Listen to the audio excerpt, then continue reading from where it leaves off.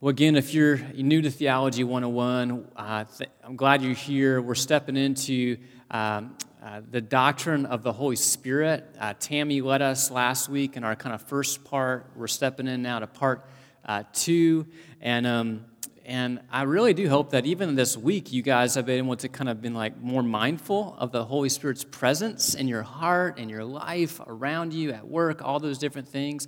Even in your prayer life, just kind of going, all right, Spirit, guide me, lead me, and so forth. I know that that's kind of been something the Lord's been teaching me as of late. But I do think it's helpful for us as we step back in tonight, just to kind of help remind us, all right, what about the Spirit do we know? All right, so if you were to articulate, all right, what's the doctrine of the Holy Spirit? How would you give the bullet points or whatnot? What is it? And so just to kind of get us rolling here, here's a few things I just jotted down. The Holy Spirit has always existed. He is the third person of the Trinity. He is fully God. He is a person. He's not just a force or energy. He has force and energy, just like I have. I provide force. I have energy, but I am not reduced to that. I have a personality. I can think. The Holy Spirit, likewise, has a personality. He thinks, he creates, he has emotions, he speaks, he has a will. So we've referred to him as a he, not an it. Although even last week, I was in a prayer with my group, and I said, thank you for it. And I was like, oh, no. And it's just, we have to start thinking about him as he is, which is he's a person, he is fully God, he has never not existed. He, with the Father and the Son, has had a shared role in creation. He was there in Genesis 1. He was there before creation. He, like the Father and the Son, has a shared role in redemption, in salvation. And so the Father sends the Son, right? The Son obeys the Father. The Son is able to, he sacrifices his life. The Holy Spirit then comes on and applies salvation in our hearts and is a part of conversion, regeneration. And Tammy kind of set up last week the doctrine of the Holy Spirit, really emphasizing his role in salvation and in regeneration and bringing us new life and new birth. And tonight's going to focus a little bit more on the side of the Holy Spirit's role in sanctification, or in helping us grow and become more like Jesus. But with that, one of my goals tonight is to help us appreciate the amazingness of the Holy Spirit in us. And I was thinking about I'm going to tell a couple stories. I'd love to give a couple illustrations. And I'd love to even at the beginning here, in a couple of seconds, share a few just passages of Scripture that I think if we just really just listen to them, I think it would help us go, man, this is pretty incredible. But here's a couple illustrations. 15 years ago, my wife and I were really into a couple reality TV shows. Early married, didn't have kids. Survivor, any Survivor fans out there? And The Amazing Race. Those were the two that we were into. Amazing Race, I would watch that show and go, man, I would be the first one out. I would be voted out so quick because I'm not an outdoorsy person. I don't think I'd survive. I often think back to like, man, if I was a pioneer, I would have been killed instantly. If there ever was a zombie apocalypse, which I don't think there will be, but I would die quick. Amazing Race, I always would watch that show and go, would somebody even want me on their team? You know, like if I was the partner, like would they want me? You know, because I would not be very good at some of those things. Well, all that to say, it got me thinking about a couple things. You think back to those time period, and it's not too far off, where we didn't have running water in our homes or indoor heating, right? Central air. And I was thinking about this idea of how incredible it is, how thankful I am for simple things like running water, indoor plumbing. Did you know that it was 1833 was the first time the White House got indoor plumbing? 1885, Chicago was the first city that had a sewer system. But by the 1940s, less than half the homes in America still did not have indoor running water. Or think about heat. Having to go out of your home to prepare wood, bring wood in, make a fire. You would have to then stoke and motivate to stay, and then it would go away, and then you'd have to do it all over the next day. Both of these things, I'm just like, man, what would it be like to have to go out to get the water, to bring it in, to use it? What would it be like to have to constantly do that? And how thankful I am that we're no longer in that season where it was outside of your home, or that it was temporary, or that was, or like even in 1833, between 1833 and 1940s, only the prestigious or the more elite or the more wealthy had those privileges. You guys know where I'm going with this with the Holy Spirit. There was a season in the Old Covenants where the Lord would guide and direct his people, but would do it in different ways. Pillar of fire by night, the pillar of cloud by day. Through prophets or kings or judges, he would lead and guide. The Holy Spirit would come upon a few, but not all. Not all had the Holy Spirit in them, guiding them. And God's people were not marked. They were marked by God being among them. The glory of the Lord would rest in the tabernacle, would rest in the temple, would go and follow the Ark of the Covenant, and God would lead and be among his people for sure. But it was a different covenant, right? The Holy Spirit was at work for sure, but a marker of the new covenant that we are now in the church age because of Christ and because of his work in saving us, and then the Holy Spirit's work at Pentecost, is now we're out in this church age where now it's no longer external, but it's now internal. It's now permanent. We have access. And I just was going, man, I'm so, just like I'm thankful for water and heat in that, and both of those images, I think are images and metaphors that give into the Spirit. Water, fire, a spring in us that gives life, and so forth. And so all that to say, just starting there, just wanted you to, again, just wanting this night to hit at all different angles of like, do we realize the beauty it is to have the Holy Spirit in us, and he will never leave us. And that Spirit that's in us gives us everything we need for life and godliness, and will continue to direct us. But here's a couple verses, a couple passages I want us to think about. Well, first let me say this. There's a quote I read in Evangelical Convictions this week that says this: the work of the Holy Spirit in the hearts of the believer is perhaps the most distinctive new feature of the new covenant. And I really do believe that. Even every time we take communion, we drink this cup, what we say, this cup is the blood, this cup is the cup of the new covenant, which is in my blood. And that new covenant is a distinctive feature that now, because of Christ's shed blood for us, we can not only have forgiveness and righteousness, but because of our sin being removed, the Holy Spirit lives and can live in us, and we are now the temple for the Holy Spirit. But let me read you a few passages. And what I'd like you to do, just listen, but just think about it. These are passages that, man, I honestly go to often to think about the Holy Spirit.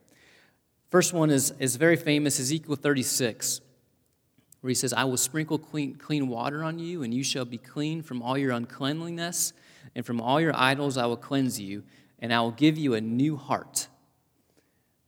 So you can't follow the law, you can't be made alive.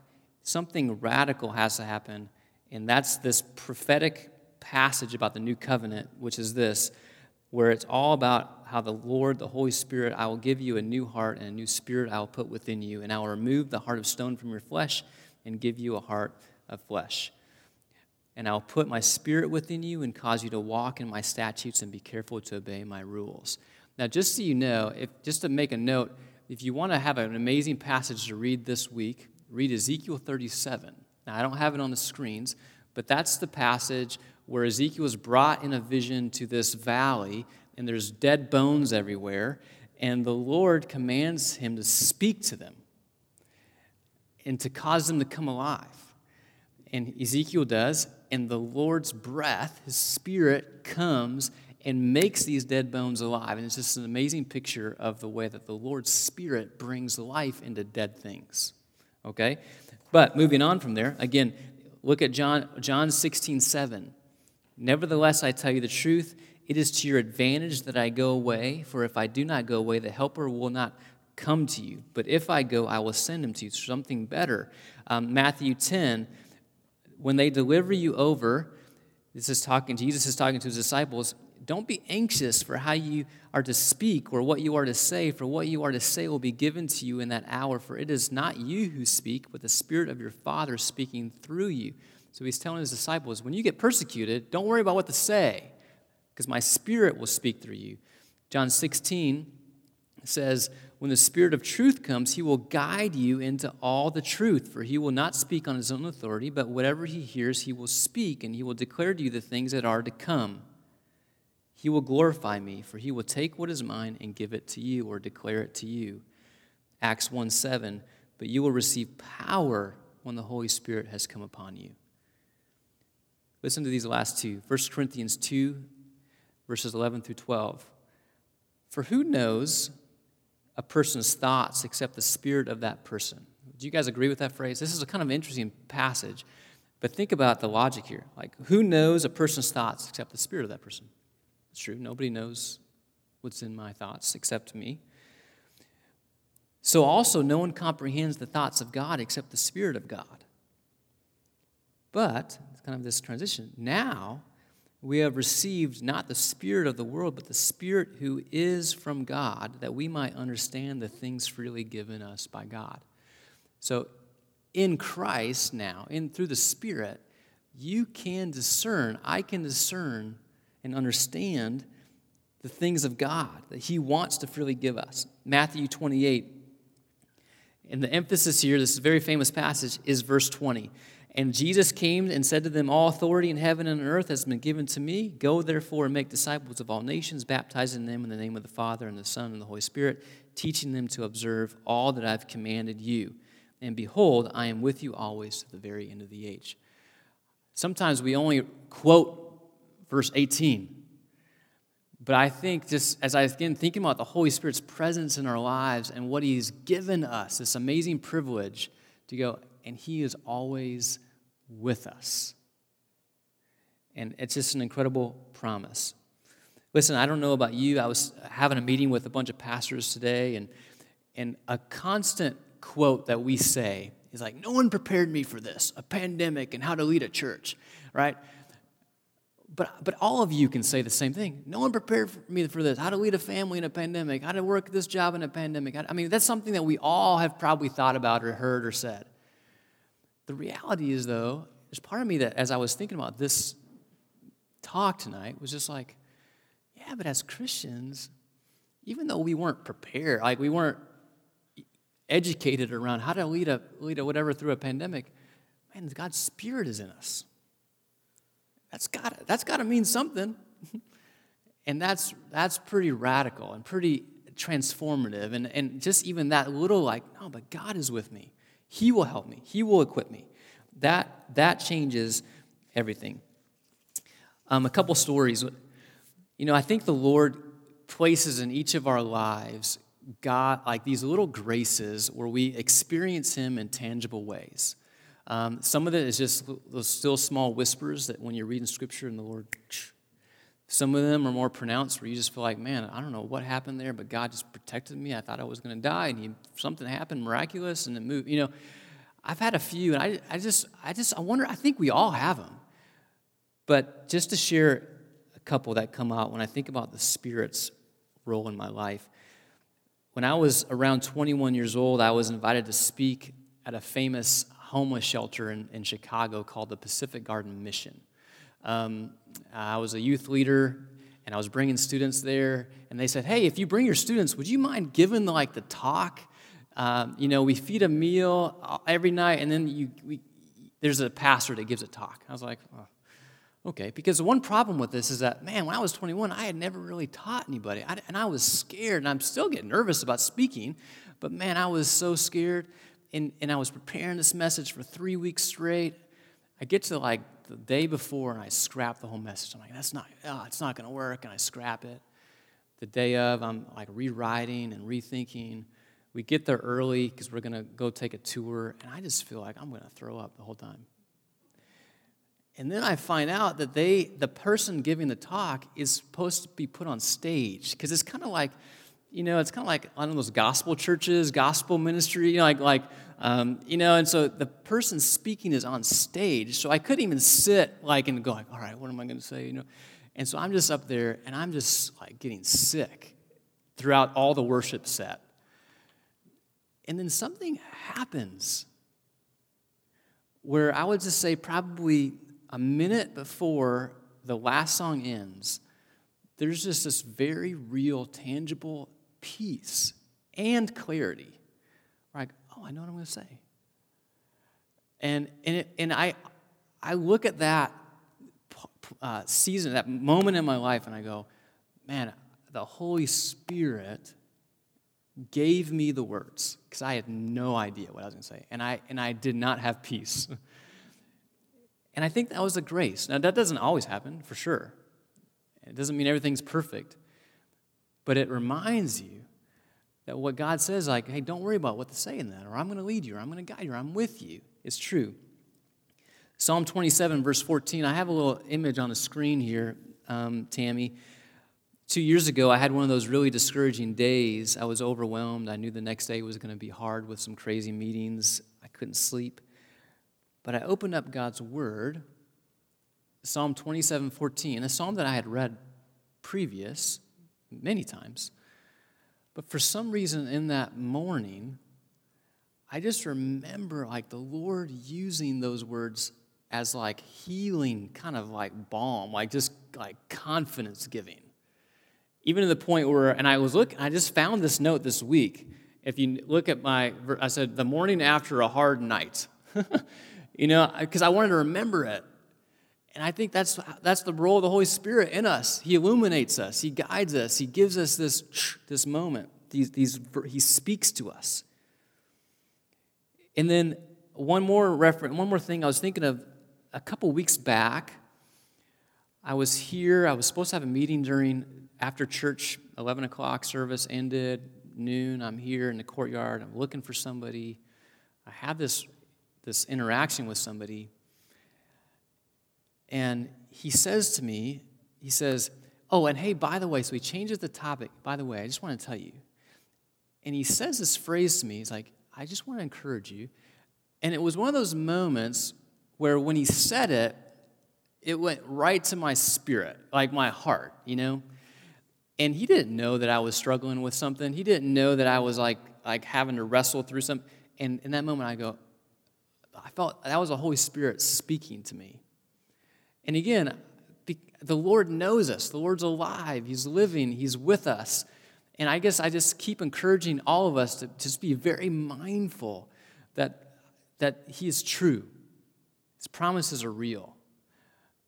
His presence in our lives is guiding us and is. So all that to say, let's remember where we're at. So the article says, I'm not going to read the whole thing, but where we're at this week, and again, I'm already kind of 20 minutes in, so I only have a little bit of time here.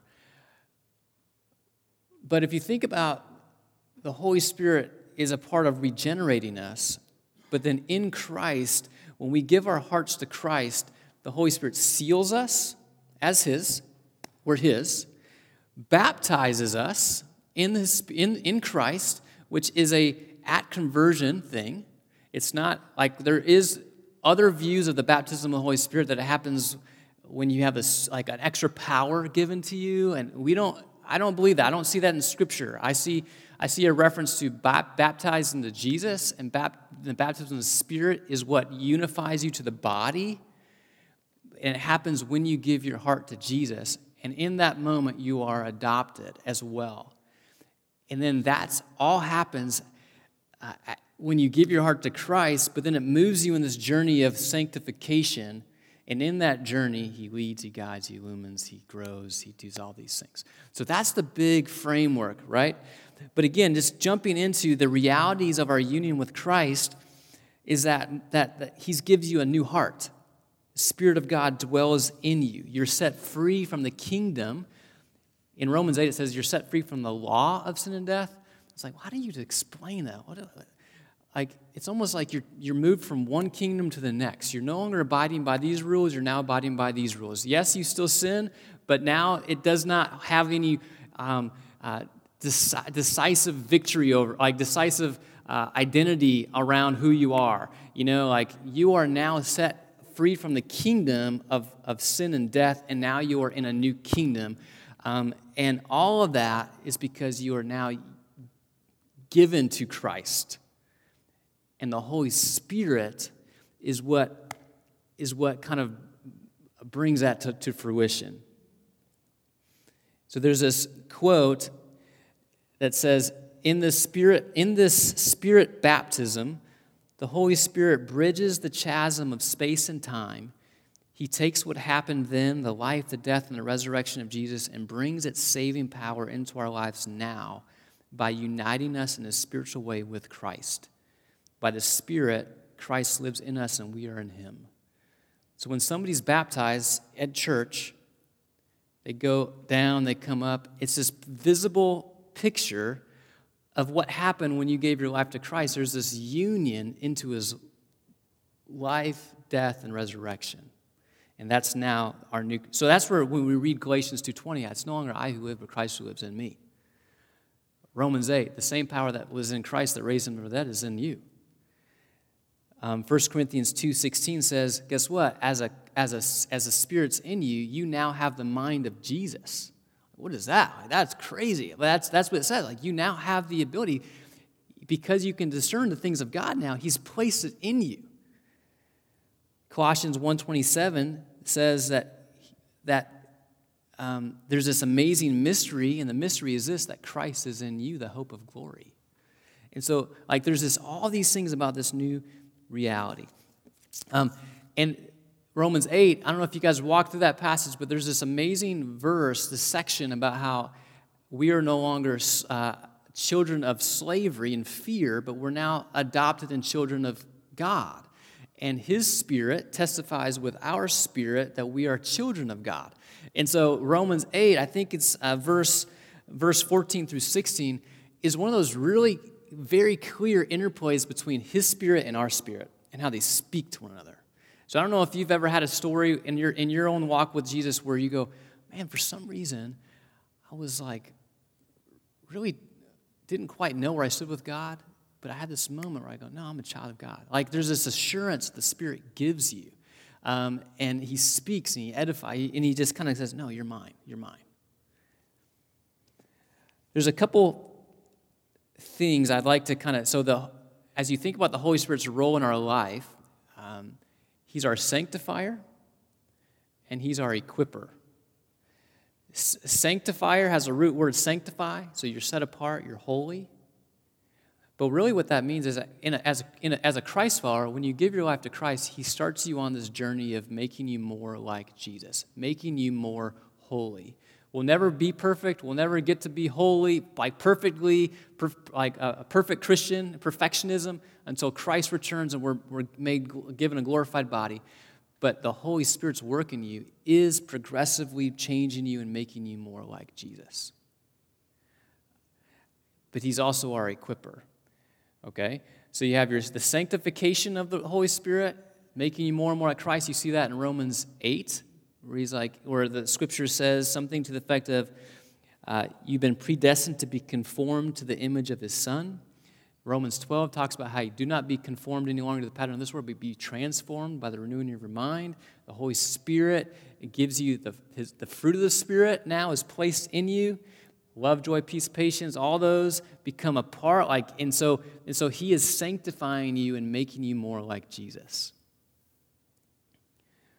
But he's also our equipper, where I believe, truthfully, truthfully, but it's true that in Romans 1, verse 8 says, hey, but I'm going to give you power when the Holy Spirit comes on you. And I'm going to guide you and lead you. And my Spirit will help you. You know, Pastor Chris talks about that sermon, no, wait, go. Like the Holy Spirit's telling Paul, don't go here, go here, and I'm going to work in you, and you're going to see God do things. You just trust me, walk with me, see where I'm at work, and go there. And so the Holy Spirit's our equipper. And he's equipped us with spiritual gifts. Now, gifts are different than the fruit. All of us have the fruit of the Spirit is given to us, and those fruit, singular, but it means all of them, those are ours. But he's given each of us a specific gift or gifts of the Holy Spirit.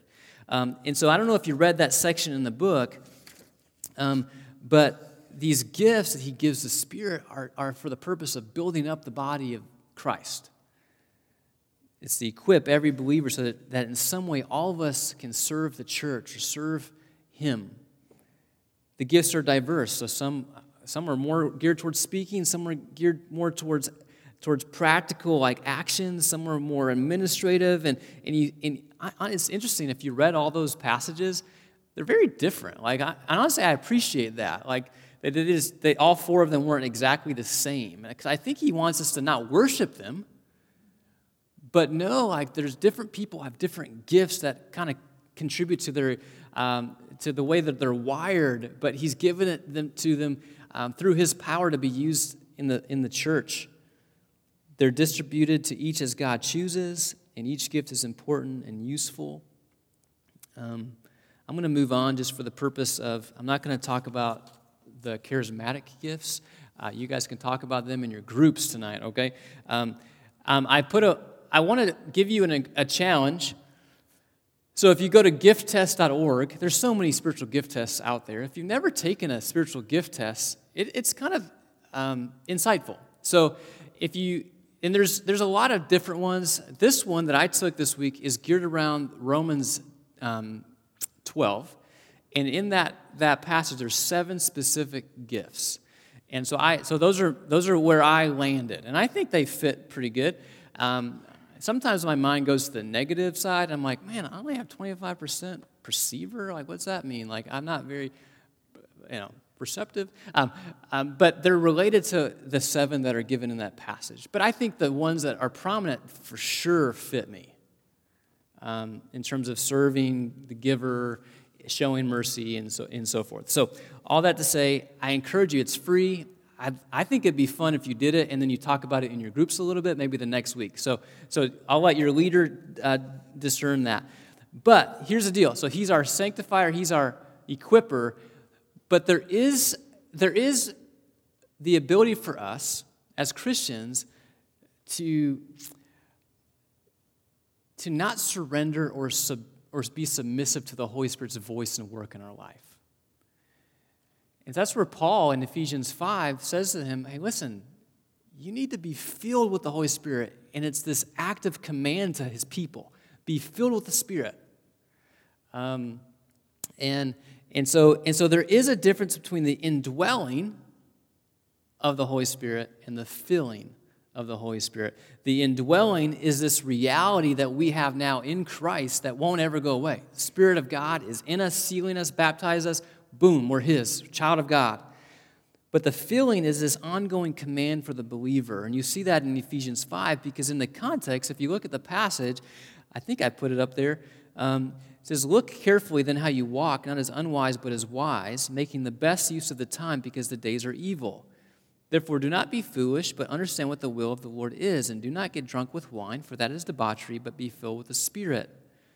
The filling of the Spirit is about surrender and submission to God. The opposite would be kind of grieving the Spirit or quenching the Spirit. The Lord's saying, hey, don't do this, or you shouldn't watch that, or you shouldn't say that, and yet you still say it or you still do it, and you're quenching, you're You're not listening. You're emphasizing yourself in those moments. But it shows that as Paul commands people there, he's like, filling can occur repeatedly in a believer's life. Indwelling is there, secure forever. But the filling of the Spirit is about the more and more I'm surrendered to the Lord, hopefully the more and more filling becomes just a natural part of my life. But I think it is appropriate to at times pray, Lord, would you fill me now? I pray that. Lord, would you fill me now? I'm about to go into this meeting.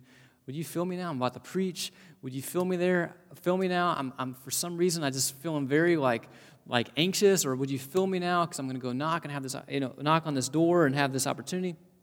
And so we can pray that. But you see that the context is of like, don't get drunk on wine. When you get drunk, what happens? Your self-control is limited. Your inhibitions take over. And the Lord's like, no. The Holy Spirit needs to be the one controlling you.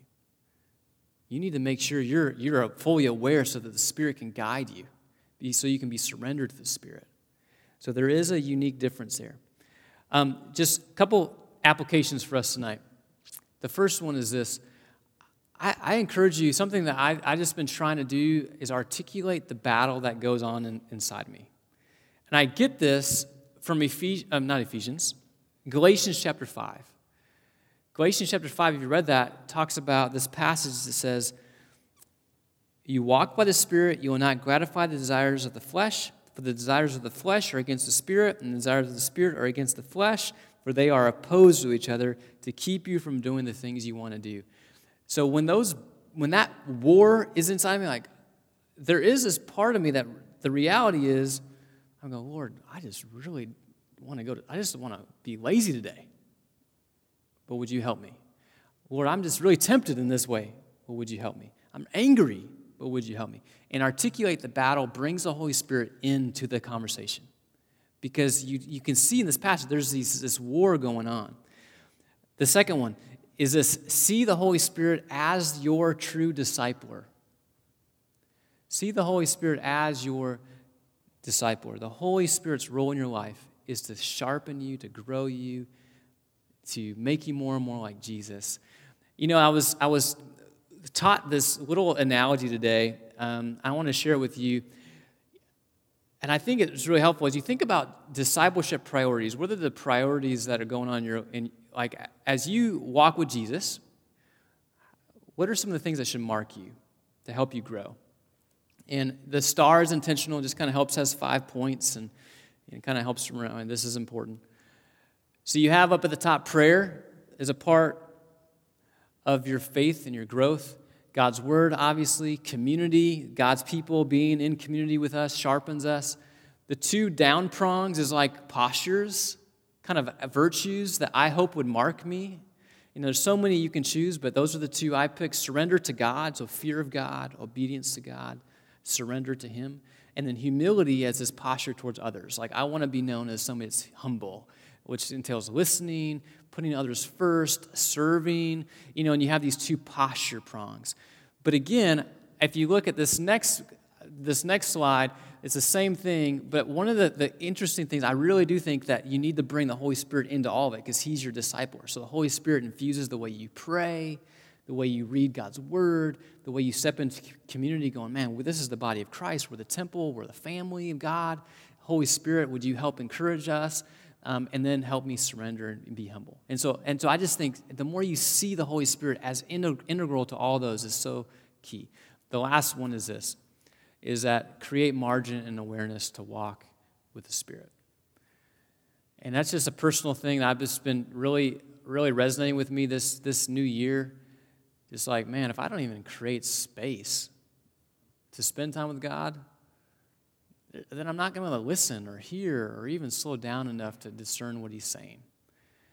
And I really believe that as we walk with the Spirit, man, what's that John 15 passage? Like, we need to abide with me. You abide with me, I'll abide with you. For apart from me, you can do nothing. And I would just say, man, if you don't even have margin in your life to abide or to spend time, then maybe there's some things that you need to adjust. Maybe I need to adjust. And I do need to adjust. And so that's just this, because when we do that, we allow the Holy Spirit to speak. All right, I'm going to pause there. Thank you. I went a little bit long today, but let me pray for us, and then we'll go to our groups. Jesus, thank you so much for your love. Thank you for your Spirit. Thank you for new realities that, God, in Christ, we can know you. We are part of the family of God. And God, we are now yours. And so, God, would you encourage us this night, use us, and God, keep giving us new eyes and new vision to see your desire for us as we grow and live with you. We pray all this in Christ's name. Amen.